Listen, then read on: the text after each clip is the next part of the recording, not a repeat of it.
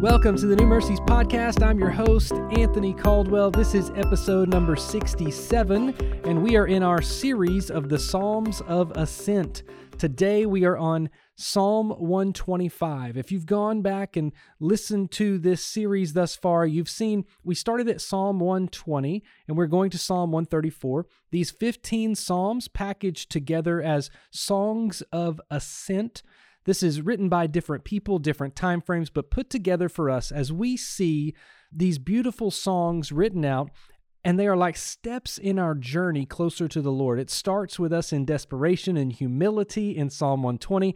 We realize where our hope is in 121. As 122 and 23 grow together with the church and other believers, we don't do this alone. This is all connected to one another. In Psalm 124, we face a battle, we see it won, and we see that God is bigger than our battles. And then we get to Psalm 125. This point in your spiritual journey, this is a beautiful psalm as I read it over and over again, because this psalm is all about security. We are safe with the Lord. Listen to what it says in verse number 1. Those who trust in the Lord are like Mount Zion, which cannot be moved but abides forever. That verse in and of itself is amazing. It's incredible. Those who trust in the Lord, that's me. That's you. If you're a believer in Jesus, those who trust in the Lord are like Mount Zion that cannot be moved. I can't be moved. I can't be snatched out of God's hand. I will abide forever.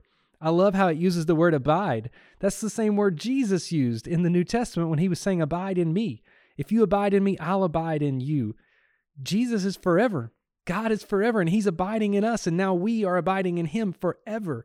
Now, I know what you're thinking. There's no way it gets better than this. Listen to verse number 2. As the mountains surround Jerusalem, so the Lord surrounds his people from this time forth and forevermore. Do you hear that? God is surrounding you. There is no enemy that can get to you. As I talked about in one of the podcasts previously, Jerusalem was not situated on a big body of water. It's in the mountains.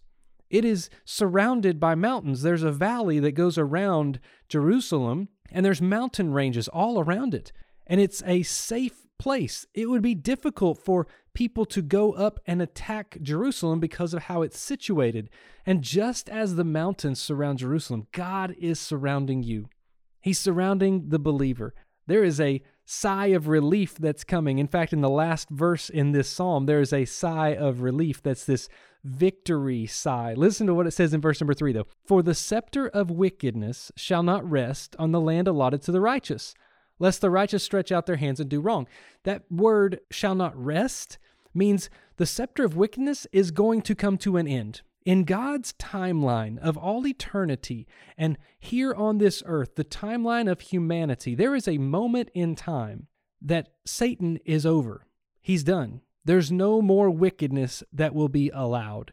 God's justice will reign 100%, and Satan is done. That word rest means it won't go on forever.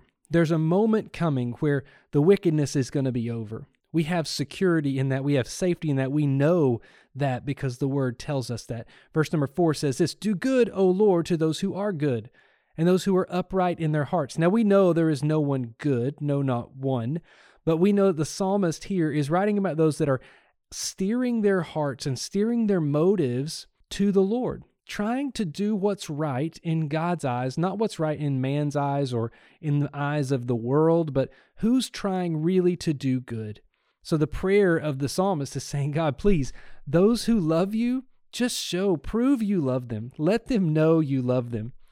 And then verse number 5 says this, but those who turn aside their crooked ways, the Lord will lead away with evildoers. That verse is showing us that there's a point that God says, if you want evil, then you can have all of what evil brings. The Bible says God does not share his glory. If you want the glory, there's a point where God will just say, you can have all of it. Here it is. He will turn over the desires of your heart to you.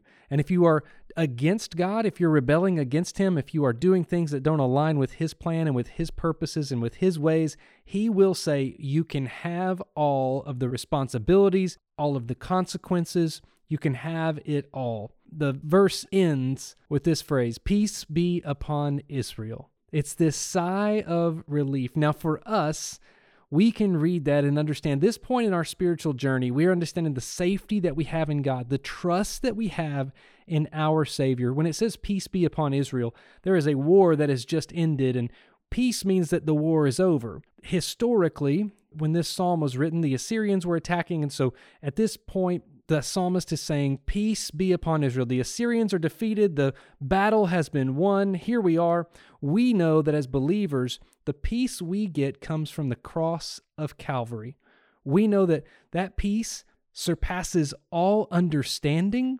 It's something that the world can't give us, and it's something that the world cannot take away from us.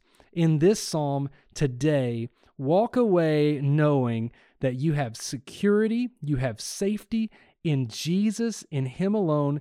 If we've trusted in Him, we cannot be moved. We will abide forever, and we are surrounded by His power and protection, and we can know that the wickedness is not going to continue forever. There's a day coming where God says, this is far as the wickedness can go.